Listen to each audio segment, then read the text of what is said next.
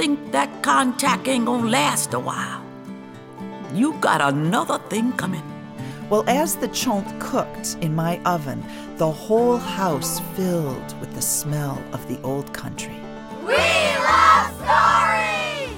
It's time for the Apple Seed, filled with stories for you and your family, all kinds of tales from all kinds of tellers, stories to warm your heart and lift your spirit and give flight to your imagination.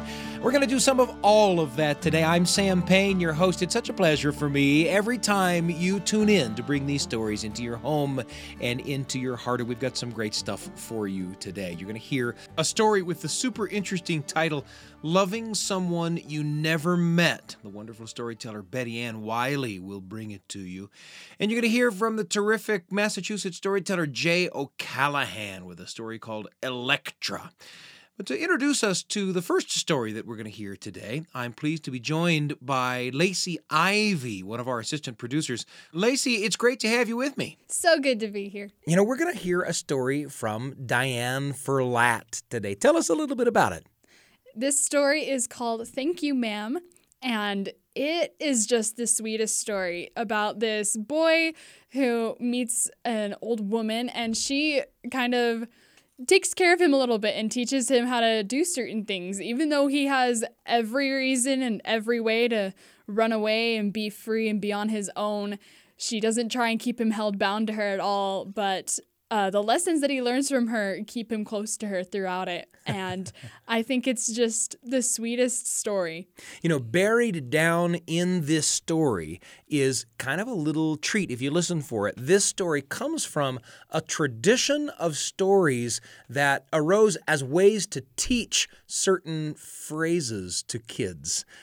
When you wanted your kid to learn, for example, how to say thank you, there would be a story with a lot of repetitions of the phrase thank you, right? Yeah, that's so interesting. Yeah, or if you want, in an era when you wanted your kid to be quick to say yes, ma'am, right? There would be a story with a lot of repetitions of the phrase yes, ma'am. You know, and sometimes those were audience participation stories. You know, the parent would tell a story and the child would repeat certain parts of the story. And this story comes from that tradition. It's really great. Diane Ferlatte is a wonderful storyteller, and she works often with guitarist named Eric Pearson. I say guitarist, but he plays guitar and banjo and a whole bunch of other stuff. And so sometimes with a Diane Ferlatte storytelling experience, you're also getting a Diane Ferlatte and Eric Pearson storytelling experience. We're excited to bring this story to you here. Thank You, Ma'am, from Diane Ferlatte.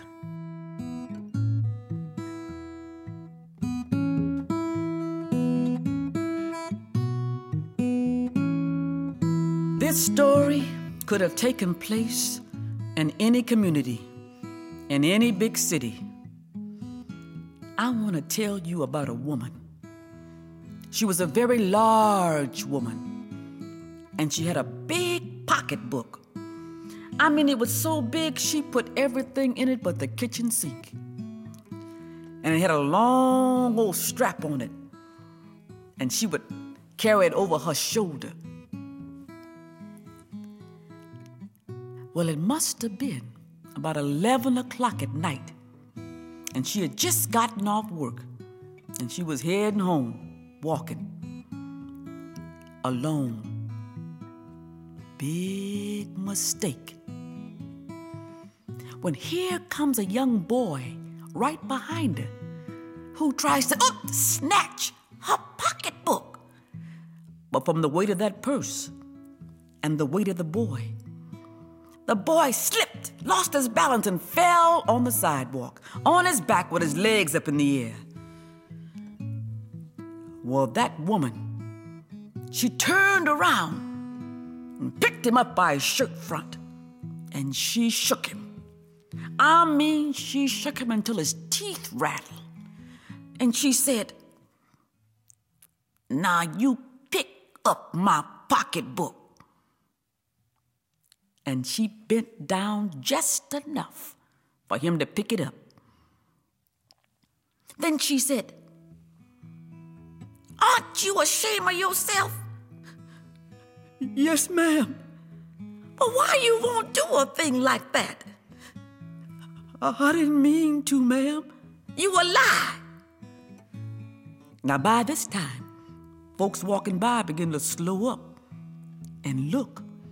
Well, some folks just stopped and were watching. Ooh. I'm sorry, lady. I'm sorry. If I let you go, you gonna run? Yes, ma'am. Well, I ain't gonna let you go. She said, Your face sure is dirty. Ain't nobody at home to tell you when to wash your face? No, ma'am. Well, it's gonna get washed this evening. And that woman started walking down the street, dragging the boy behind her. He looked about 14, 15 years old, tennis shoes, blue jeans. She said, Lord, Lord, Lord, you should be my son. I bet you I'd teach you right from wrong. But least I can do now is get that face washed. Are you hungry, son? No, ma'am. I just want you to turn me loose. Was I bothering you when I turned the corner? No, ma'am. But you made contact with me. And if you think that contact ain't gonna last a while, you got another thing coming. Because before I'm through with you, young man, you're gonna remember Miss Eula Bates Washington Jones. And she continued on down the street, going home. Well, the boy, he tried to get loose, and Miss Eula just stopped. And she put a half Nelson around his neck. And she headed on down the street. When she got to a house, she walked up these stairs, through a door, and down a long old hallway to a room in the back of the house. Took out her key, opened the door, clicked on the light, and still holding on to that boy, she said, What's your name, son? Roger. Well, now, Roger, you go over to that sink and wash your face. And she finally let him loose at last. But Roger looked at the open door, he looked at the sink, and he looked at the open door, looked at the sink, looked at the open door, and he went to the sink. She said, Let that water run till it get warm. And here, a clean towel. Here I was trying to get home to get me a bite to eat, when you gonna snatch my pocketbook. I believe you're hungry, or been hungry, to be snatching on my pocketbook. I just wanted some new shoes. Well, you didn't have to snatch my pocketbook to get no new shoes, son. All you had to do was ask me. Ma'am? The boy just stood there, water dripping from his face. And after he dried his face, he didn't know what else to do. So he dried it again. Then he noticed the front door was still open. He could make a run for it. But then the woman sitting on the daybed, she said, I was young once. I wanted things I couldn't get. The boy's mouth fell open, and he frowned. She said, Oh, you thought I was going to say but, didn't you? You thought I was going to say but I didn't snatch nobody's pocketbook. But that's not what I was going to say. You see, son, we all got something in common. I've done some terrible things in my day, son. I can't even tell you.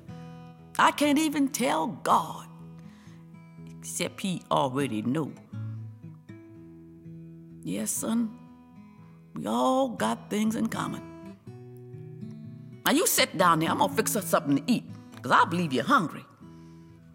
And run that comb through your head while you're at it. Make yourself presentable. She got up, went to the corner of the room, and went behind a little screen where she had a little ice box and a little gas plate. But she didn't even watch the boy to see if he would run away, and didn't watch her purse, which she left on the daybed. But you can believe this. That boy made sure he was way on the other side of the room, away from her purse. Because he didn't trust that woman not to trust him. And he didn't want to be mistrusted now. He said, "Ma'am, you need somebody to go to the store or something? To get some milk or something?" "No, I don't believe I do. I'm just going to make some cocoa out of this canned milk I have here." And then Miss Eula warmed up some lima beans and some ham and made some cocoa, and she put it on the table. And then they sat down to eat, and she didn't ask him anything about where he lived or about his folks or anything that would embarrass him. She just talked about herself and how she worked downtown at the hotel beauty shop and all the ladies coming to get their hair done. And when they finished eating, she said, "Eat some more, son. Eat some more." Then she got up and got her little cake, and she cut him half of her 10-cent cake. "Come on, son. Eat some more. Eat some more." And when they were done, Miss Eula, she went down in her bosom, and she said, "Here, you take this money and you go buy them shoes.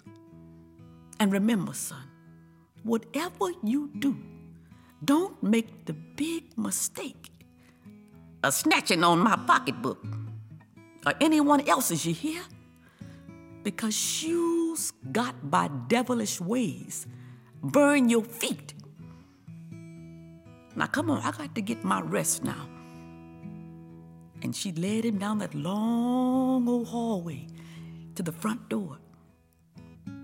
And she watched him walk down the stairs. And she said, "Behave yourself, son. Behave yourself." Now that boy wanted to say more than thank you to Miss Eula Bates Washington Jones. But even though his lips were moving, he couldn't even say that. And when he turned around to look at her standing in the doorway, she had closed the door. "Thank you, ma'am. Thank you."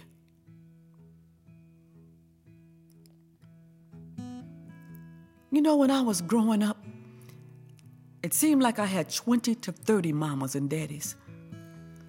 I couldn't get away with anything. "Hey, young lady, aren't you going the wrong way? You better get on to school now. You're going to be late." "Yes, sir." "Well, thank you for picking up that paper on the sidewalk, honey." "Yes, ma'am." There was always somebody watching over me. We need more people like Mrs. Eula Bates Washington Jones. And you kids out there, look around. Who's watching over you? I bet you got a lot of them. Well, don't forget to thank him, you hear? Yes, ma'am.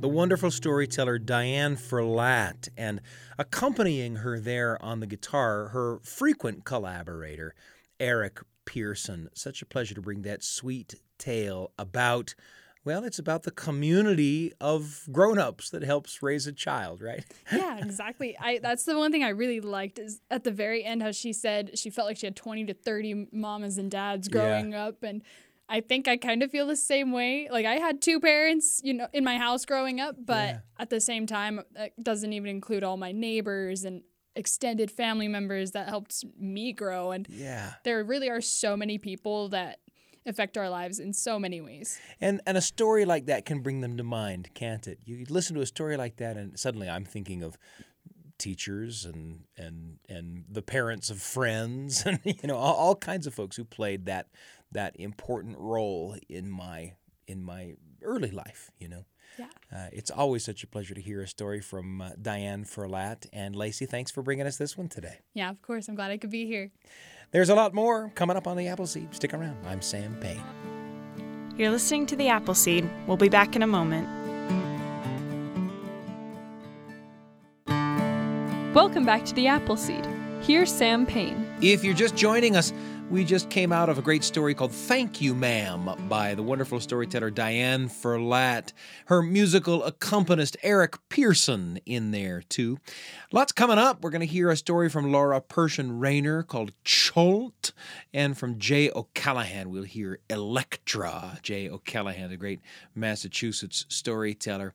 But first, because we know that the sharing of memories can sometimes be the spark that ignites a story that you can share with the people that you love around the kitchen table or the living room. I'll share a story about my grandfather, a story about saving money. It's today's entry in the Radio Family Journal. The Radio Family Journal with Sam Payne. A tiny little story for you and your family. Right when you need it. On the Appleseed.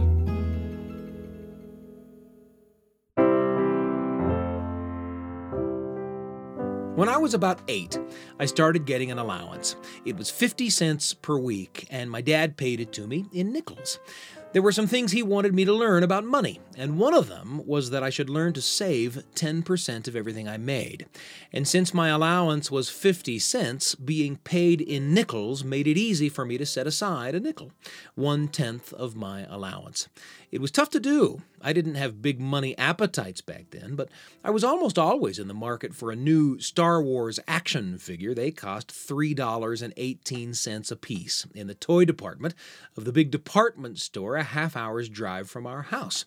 That's 7.5 weeks of allowance saving if you're doing the math, and it assumes that I was setting aside that nickel a week for not action figures, but for, college or something. If I didn't save that nickel a week and lumped it all together to buy action figures, I could cut a week off the waiting time. So it was, as you can imagine, a temptation.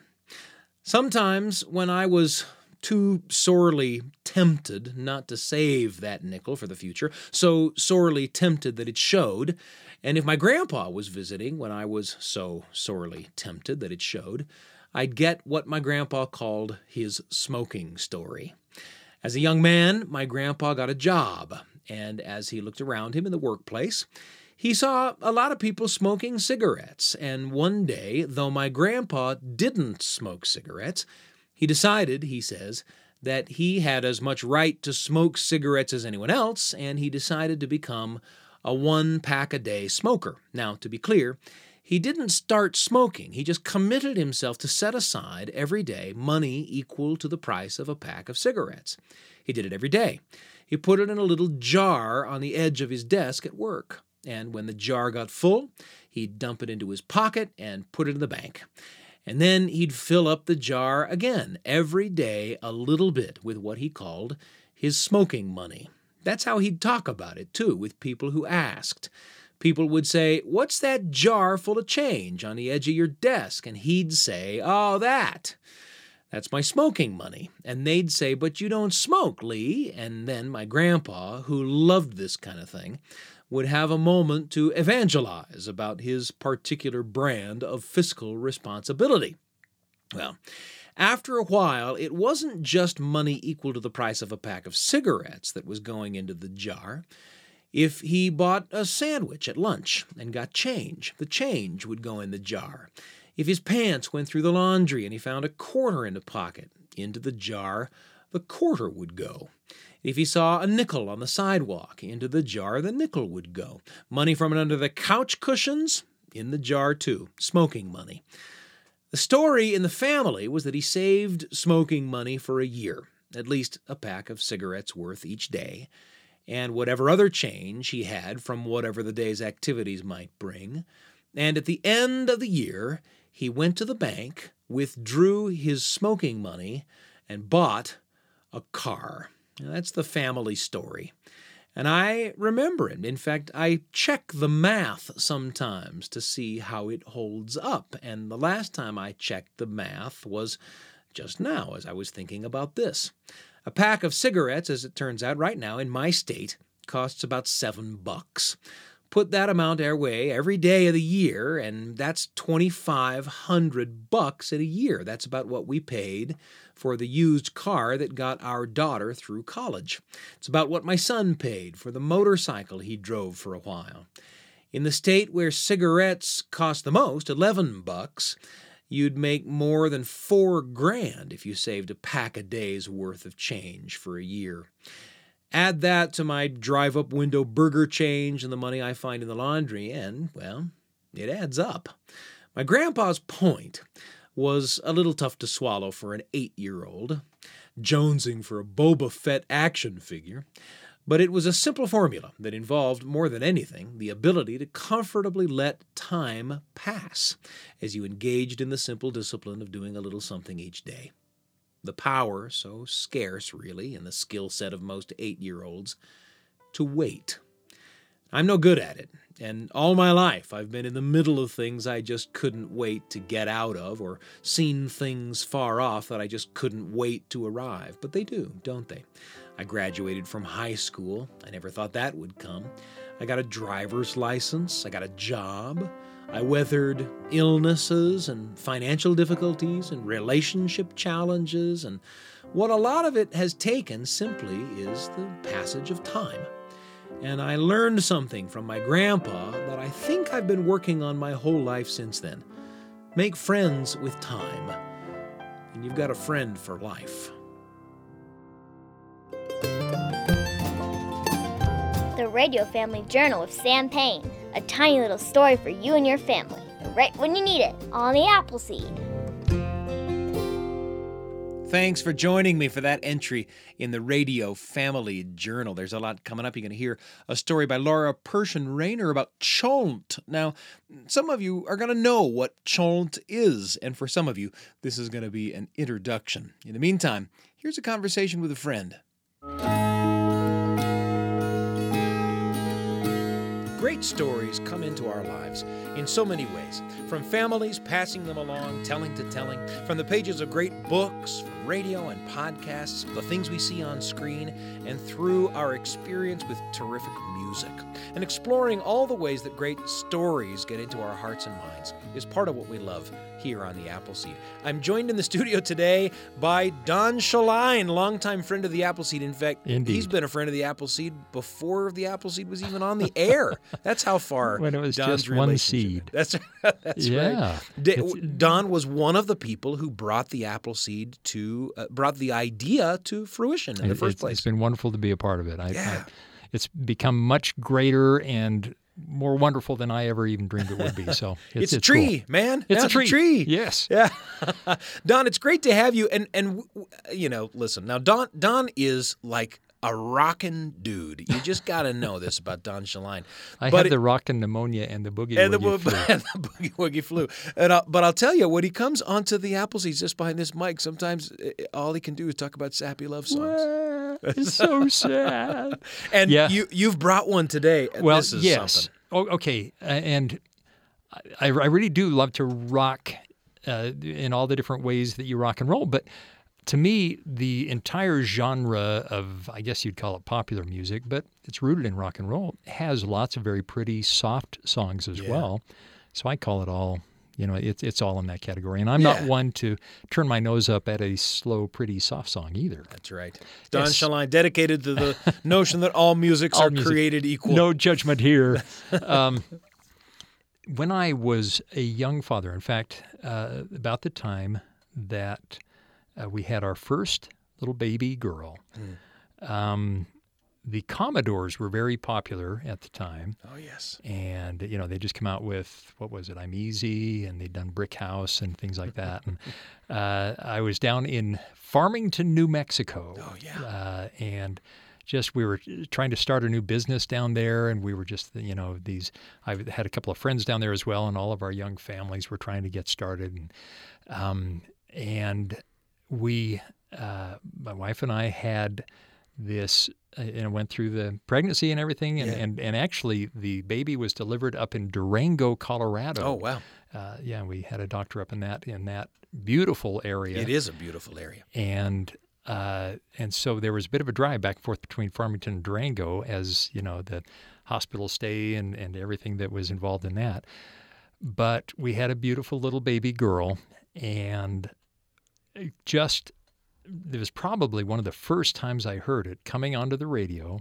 My little, was it an AM radio in those days? I think it was FM. Might have been AM. Was this new song by Lionel Richie and the Commodores called 3 Times a Lady. Oh, I can hear it now. Right? And it was kind of a combination of a song, a tribute to your sweetheart, to your wife, but also to this brand new little girl. Yeah. That there are many ladies in your life that are just sweet, and that how can you tell them how much you love them, but that you just play a beautiful song for them. And that just really touched me at that time, that here's this tribute to this brand new little baby girl. And that's how I looked at it. It is so interesting how a song really meant for one context that everybody understands, a love song. Suddenly something in your life changes and provides a new context for that song. It sure does. It opens up a whole new meaning for the song. Exactly. I often in rock and roll and folk music and things, you could say, well, you can take that 2 different ways, or maybe they're trying to write some hidden meaning in there. I don't know how often hidden meanings are really tried to be put in any songs, but you can interpret it the way it's personal to you. Yeah. Yeah, music really is that way, and the songs that you love really become. I mean, how many times have you gone to somebody and said, one song that really means a lot to me is such and such a song, and they say, "That song? Are you kidding me? What? It's a stupid song." That actually happens quite often. Yes, because it, that's the point, right? Yeah. It happens all the time because a response to a song can be so very, very subjective. Very much. And a song that you heard during a poignant moment in your life becomes a poignant song, right? Even if it's, and you have that initial reaction that often, especially if it becomes a popular song, it gets watered down, and that's to me a little sad. Is that a song can be played so much that after a while you go, okay, I'm kind of tired of that song, and so I try real hard to keep a bit of that fresh mindset about some of these songs and try to remember, okay, this is why I originally liked it, and I'm going to hold on to that. Yeah. And it may be the kind of song that you don't listen to all the time. You don't put it on repeat and listen to back to back to back to back to back, because of that thing that you talk about. It'll wear itself out, you know. But when you come back to it every once in a while, those feelings come back and they're fresh, or like a great story, there's even more for you in the song when you come back to it later on. That happens too. Yeah. Even with the Commodores. 3 times a lady. And, in those days, too, there was the short version and the long version. Oh, yes. You were hoping you'd get the long version. Right. And some kind DJ would sometimes give it to you, right? Well, what a pleasure to talk about. Well, like I say, we invite Don Shelline on, and suddenly it's about sappy love songs somehow. It's a real pleasure to have Don on the show, a real pleasure to call him part of our BYU radio family, and of course a longtime friend of the Appleseed. Don, thanks so much for joining us. Thank you for having me here.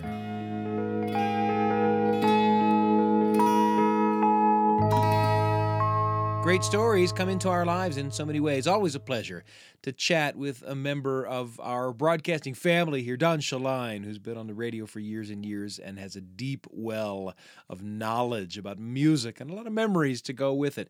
You may have memories of songs that you might want to share with the people in your life.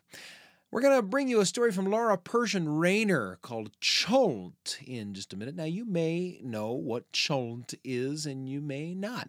If you do, well, then you know. If you don't, this will be an introduction for you. Laura Pershin Raynor coming up here on The Appleseed. You're listening to The Appleseed. We'll be back in a moment. Welcome back to The Appleseed. Here's Sam Payne. If you're just joining us, we're coming off of a conversation with Don Shelline about 3 Times a Lady, that great old song, and memories that it brings up for Don. We invite you to go back through your catalog of music memories and share them as stories with the people in your life. Food memories are pretty good too, and here's one from Laura Pershin Raynor. Maybe you know and maybe you don't know what Cholent is, but we're happy to introduce you to it through this terrific story from a terrific storyteller on The Appleseed. The only thing my family likes to do more than tell stories is to eat. And some of our best stories are about food. One of the most legendary dishes that popped up in our stories was called Cholent. And this year, I decided to cook Cholent for the first time. You could say it was tradition that made me do it. I knew that my great-great-grandmother in the shtetl in Russia cooked this same dish in her huge black cooking pot in her big brick oven right next to the braided challah. I knew that for centuries Jews all over the world made their own delicious versions of this dish. Because they believed in the Lord's commandment to rest on the Sabbath, they would do no cooking for an entire day. They needed a meal that could be prepared on Friday afternoon, cook for the day, and on Saturday they had a wonderful dish, enough to feed 20 hungry people. But what really made me cook Cholent was plain old curiosity. Imagine I had heard so many stories about this famous dish, and I had never tasted it. Throughout my childhood, my father would speak longingly for Cholent. His eyes would glaze over, and his voice would take on a dreamy quality as he described the tender beef baking in its own juices, the golden potatoes and the caramelized carrots. But by the time I was born, no one bothered with the dish that took 24 hours to make. So I went to the butcher, and I read him the translation from the Yiddish recipe from my grandmother. Let's see, I need 5 pounds of flanken. The butcher thought for a minute and said, flanken style. And he took a big side of beef into the back room. I could hear, and he came out and he said, look, still have all 10 fingers, and handed me a package of short ribs. Lots of little bone marrow eyes staring up at me from small circles of beef. I took the package home and I put it in a large cast iron pot with barley, potatoes, water, salt and pepper, onions, cranberry beans, and a whole head of garlic. I put the oven on 225 and I baked that dish for 24 hours. Well, as the Cholent cooked in my oven, the whole house filled with the smell of the old country. My daughters and husband would walk into the kitchen once in a while, open up the oven door and lift the lid of the pot just to see what was happening. And then I began to tell them the stories that I had heard as a child. Like the story about my great-uncle Mendel, who got a bad reputation in the family, and it all started with Cholent. When Mendel was a little boy, his family moved to America, and his mama was appalled to find that their oven was much too small for her big cast iron pot. So on Friday afternoon, Mendel's mama gave him a nickel, and the pot full of all the raw ingredients to make cholent, and told him to carry it down the stairs, cross Kedzie Avenue where the marketplace was, and go to the Jewish baker. Mendel would give the nickel to the baker, and the baker would put the pot into his enormous oven for the day, next to all the other pots of cholent from all the other neighbors. When Saturday evening came, Mendel would walk back across Kedzie Avenue, pick up the cholent, all cooked and tender, and carry it home to his hungry family. But one Friday, as Mendel was taking that raw cholent to the bakery, he smelled the sweet potatoes baking on the pushcart at the corner near the marketplace at Kedzie Avenue. Oh, he just couldn't help himself. He was so hungry, he put the pot of raw cholent on the ground, reached into his pocket, gave the pushcart vendor that precious nickel, and unwrapped that sweet potato and gobbled it down. Then Mendel, filled with guilt and sweet potato, had to turn around, go home, and confess to his mama. Oh, his mama was so angry, she told that story about her naughty son for years after that. And that was only the beginning of Mendel's troubles. Well, as the recipe for cholent was passed down, my Grandma Dinah became known as the best cook in the family, the best creator of cholent. A little pinch of this, a little pinch of that. That was her recipe. And during World War II, Dinah's nephew wrote her a letter. Dear Aunt Dinah, I'm coming home on leave and there's only one thing on my mind. Is the cholent in the oven? A couple of days later, 2 FBI agents knocked on my grandmother's door. They had the letter in their hands. They pointed and said, "What is this cholent?" Come in, she said. Listen, I can't make it for you. It takes too long to make, but you look hungry. You want some coffee, some cinnamon dunkers? They left full and happy about an hour later with the recipe for cholent in their hands. When the war was over, my father brought home a modern-day woman. My mother wore bright red lipstick that matched her painted fingernails. She sewed all her own dresses from Vogue patterns, but her mama had never taught her how to make cholent. And shortly after they were married, my mother decided to invite my father's whole family over to their apartment for dinner, and that she would surprise them, and she would make cholent all by herself. She began cooking it the morning before, but my mother was a restless young woman, and after only 1 hour she took a peek, and she saw that it still looked very watery. So she decided to add a little bit of flour, even though the recipe didn't call for it.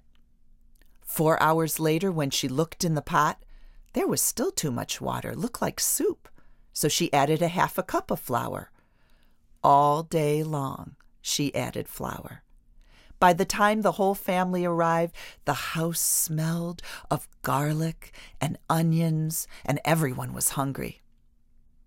Uncle Ben went into the kitchen and snuck a little peek, and when he opened the lid of the cast-iron pot, he let out a shriek, and everyone crowded around the oven to see the mass of gray concrete with a jagged crack down the middle. Well, my dad quickly started to scramble eggs for the hungry family, while my mom stood in the kitchen crying, just like Lucille Ball. After that disaster, no one in my family cooked cholent for a long time. My dad longed for his mom's cholent, and one Sunday morning he called from Detroit to his mother in New York to say hi. They talked for a while, and then he said, "So what are you doing today, Ma?" "Well, it's been a long while since I made cholent, so I have some in the oven. I thought I'd do a little gardening." My dad said, "Set another place for dinner," and my grandmother laughed. But my dad hung up the phone, kissed us goodbye, went to the airport, and flew to New York. He got there just in time for dinner. By the time I decided to try cooking cholent, I was older than my mother had been and younger than my grandmother. But I was an experienced cook. I had confidence. I cooked up a batch of beautiful cholent. After 24 hours, I proudly set that pot down in front of my family. My father sat at one end of the table, rubbing his hands. My mother sat at the other.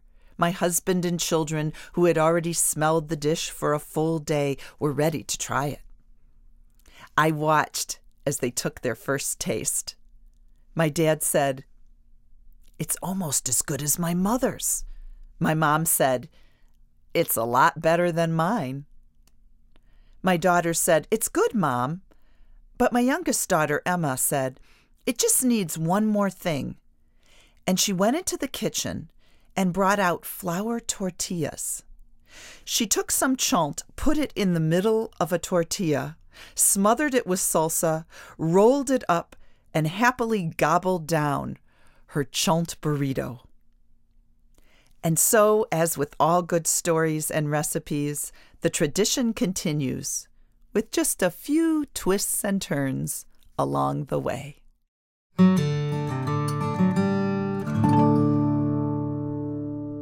Laura Pershin Raynor with a food memory here on the Appleseed. Food memories can open the floodgates of story, and you've probably got a story or two to tell yourself about favorite food memories. We invite you to do it, and we invite you to share them with us. Write them down. Send them to us by email at theappleseed@byu.edu. Up next, here's a story from Betty Ann Wylie. It's called Loving Someone You Never Met. What kind of story would come with a title like that? Here's Betty Ann Wylie.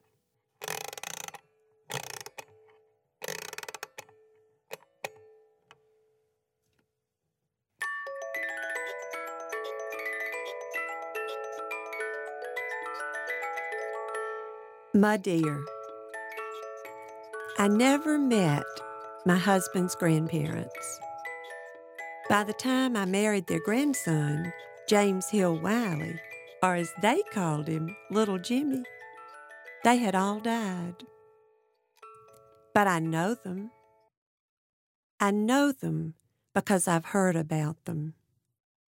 I've heard about them from the people who lived with them, the people who loved them. I've heard that his dignified maternal grandparents, Mr. and Mrs. Wylie, were pillars of the community in Birmingham, Alabama. But that didn't stop their grandchildren from nicknaming them Poo-Poo and Boo-Boo. Poo-Poo was James Hambleton Wylie. They say he was a fine dresser who hated being told that he looked a lot like that scoundrel FDR. And he was a fine merchant whose pockets bulged with the candy and the shiny pennies he brought home to his grandchildren from his jitney jungle grocery stores. Boo-Boo was his wife, Mary Coleman Wylie from Riverside, Alabama. I've heard she was a woman who never met an ailment she didn't like, but I wasn't there, so I can't say. Papa was what he called his mama's daddy, Dr. Thomas Bowen Hill, who was a dentist in Montgomery. They say Papa had a practiced touch with his patients, a disciplined touch with his children, and a Midas touch with his money. Papa was married to his second cousin, Lida Inge Hill. All their children and grandchildren called her Ma Dear, which was their contraction of Mother Dear. But Papa and Ma Dear just called each other Cuz. Ma Dear's only daughter, the second of her 4 children, is my mother-in-law, Laura Inge Hill Wylie. We call her Lala. At age 95, Lala has outlived her parents and her husband and all 3 of her brothers. And she's quick to remind us that as she's gotten older, she's gotten forgetful. Sometimes she forgets the names of her neighbors, or her nurses, or her own next of kin. But she hasn't forgotten how to play bridge. She still counts trumps and takes tricks with the best of 'em. And she hasn't forgotten my dear. She loves to tell about her, and we love to listen. Lala says everybody loved my dear. Lala says my dear had more friends than anybody. Lala says the reason she had more friends than anybody was because she buttered 'em up. She always said it was just as easy to say something nice about somebody as it was to down 'em. She always said you can catch more flies with sugar than you can with vinegar. My dear belonged to every society in Montgomery, Alabama, from the Literary Club to the Altar Guild, from the DAR to the Colonial Dames, you name it, she was in it. My mother-in-law says I'm a lot like my dear. She says everybody loved my dear, and she says everybody loves me.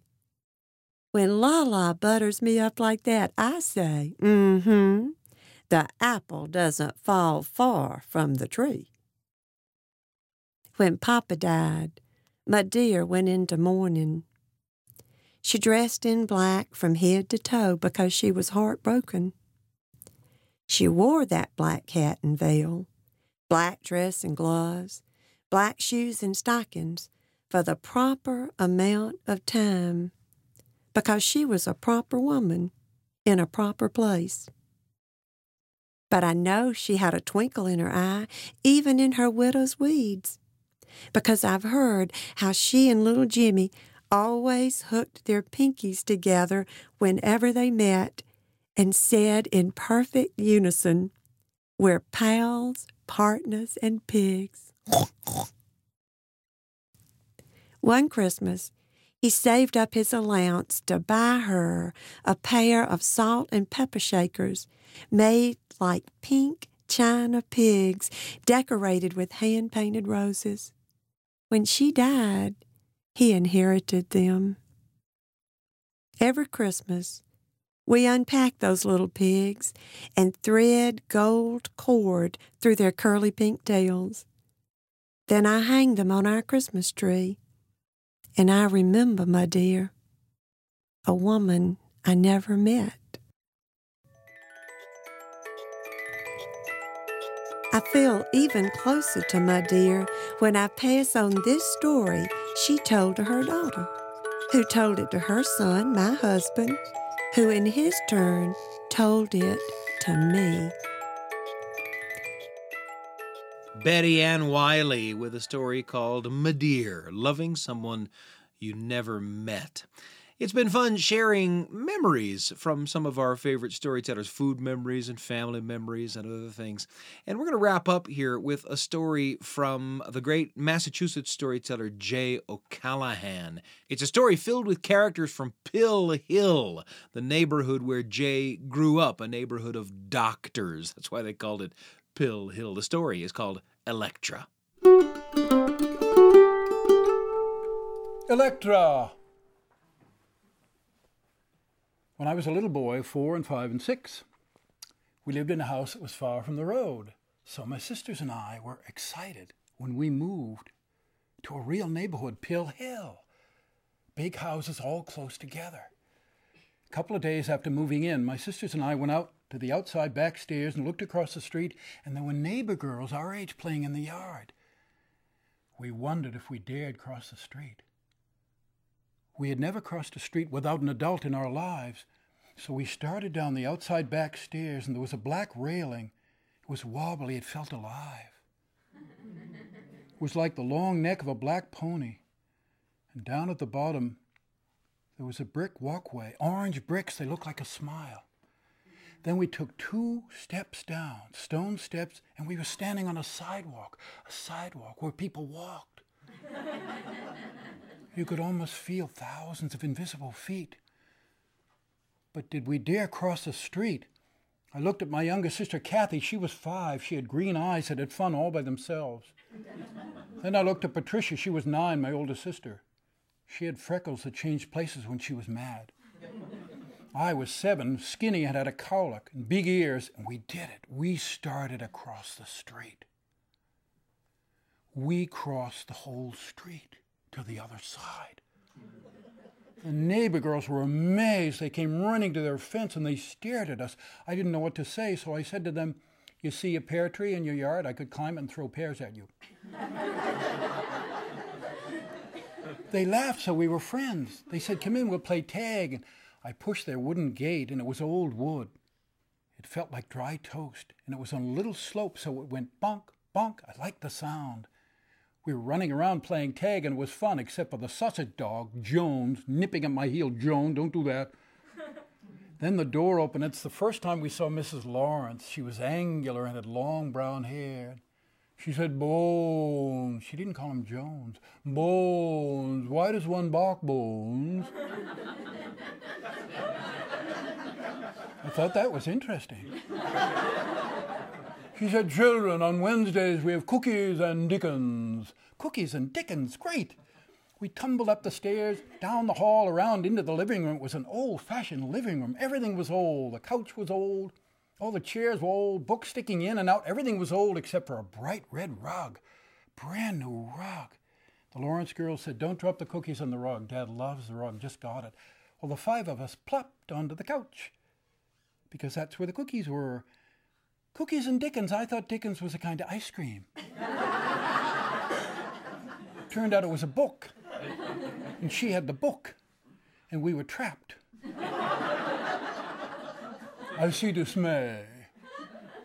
I think you're going to like Dickens. He loved his characters. I'm going to read about Mr. Micawber. He was always in arrears." Kathy laughed. She thought that meant his bum. She read for 15 minutes. It wasn't too bad, and the cookies were good. The next 2 Wednesdays, cookies and Dickens. And then one day it was cold. She said, "Children, very cold. I've lit a fire. The ashes remind me of Electra, a play I did in college. Let's do a scene." We were excited, particularly Patricia. My sister was dramatic. Patricia could get through half of the Lone Ranger program, and she would run out saying, "He's going to die this time."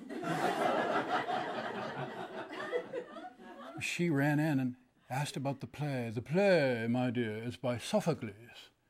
He was a happy man who wrote sad plays. And the play is about nothing. It's a lament. It gives one a chance to say, 'Woe is me,' doesn't it, Bones?" You're the chorus, page 42. "I'm Electra, the play begins." She got very still and started to shake. And then she said, "My wretched house of woe knows well how I bewail my fate." Patricia said, "She's really good." She did a long speech and said, "Now, children, you're the chorus." We put our 5 heads together. "Courage, Electra, courage. Zeus is in the heavens, Zeus is in the heavens. You're a wonderful chorus." We were a terrible chorus. That night at home, Kathy went up to bed with a stomachache saying, "Woe is me." After that day, everyone, even Dad, would say, "Woe is me." One snowy Wednesday, Mrs. Lawrence said, "Children, come in. Let's try the chorus again." So we went in and we got the playbook, and just then the back doorbell rang. It was a faceted glass doorbell, and you would pull it out and it would stagger in, ding, ding, ding, ding, ding, ding, ding, ding, drive the sausage dog crazy. Jones went running down. The 5 of us went running down. Mrs. Lawrence followed us. We opened the door, and there he was, a big man in a black coat, and he had a blue tie, red cheeks. He had a suitcase, and he said, "Madam, I'm your Electrolux representative." She said, "Electra, Electra. Come in, Mr. Lux." Well, Mr. Lux came in, and there was a whole circus parade all the way down to the living room. He took off his hat, and he took off his coat, and then he opened the suitcase. Inside was an Electrolux vacuum cleaner, long like a sausage dog. He attached everything, and then he was like a magician. He knelt down, and he lifted up a black cloth bag. was the size of his shoe, and he moved it so everybody could see it, and then he turned it over. He dumped what was inside onto the red rug. Soot. A mound of soot. 3 inches of soot.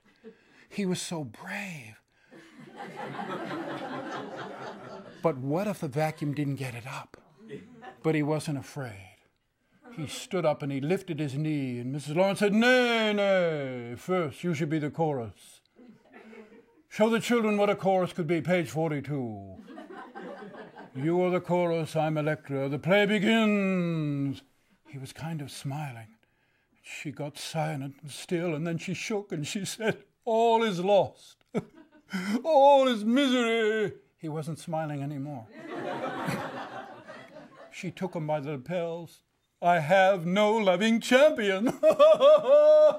She turned and did the rest of the speech with her back to him. We were used to this, he wasn't. He was packing up. Fast. She finished the speech and he was slamming the door. She said, "We'll go on with Dickens." We went on with Dickens until Dr. Lawrence came home, and the sausage dog ran down to greet him, the Lawrence girls, and we waited in the living room. And Dr. Lawrence came in with his laughing shoulders, and he looked at the mound of soot on his red rug. He said, "What's that?" Mrs. Lawrence stood up and lifted her arm and said, "It's all that's left of the chorus."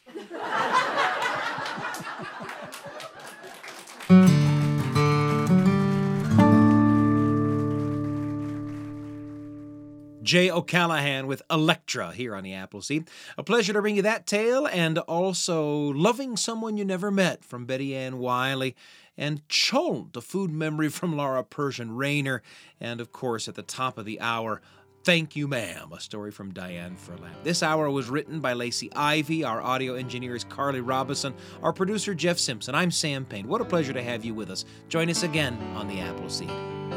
Thanks for joining us for an hour of stories, music, and conversation made for you and your family and brought to you by The Appleseed. The show is a production of BYU Radio. We'll see you next time.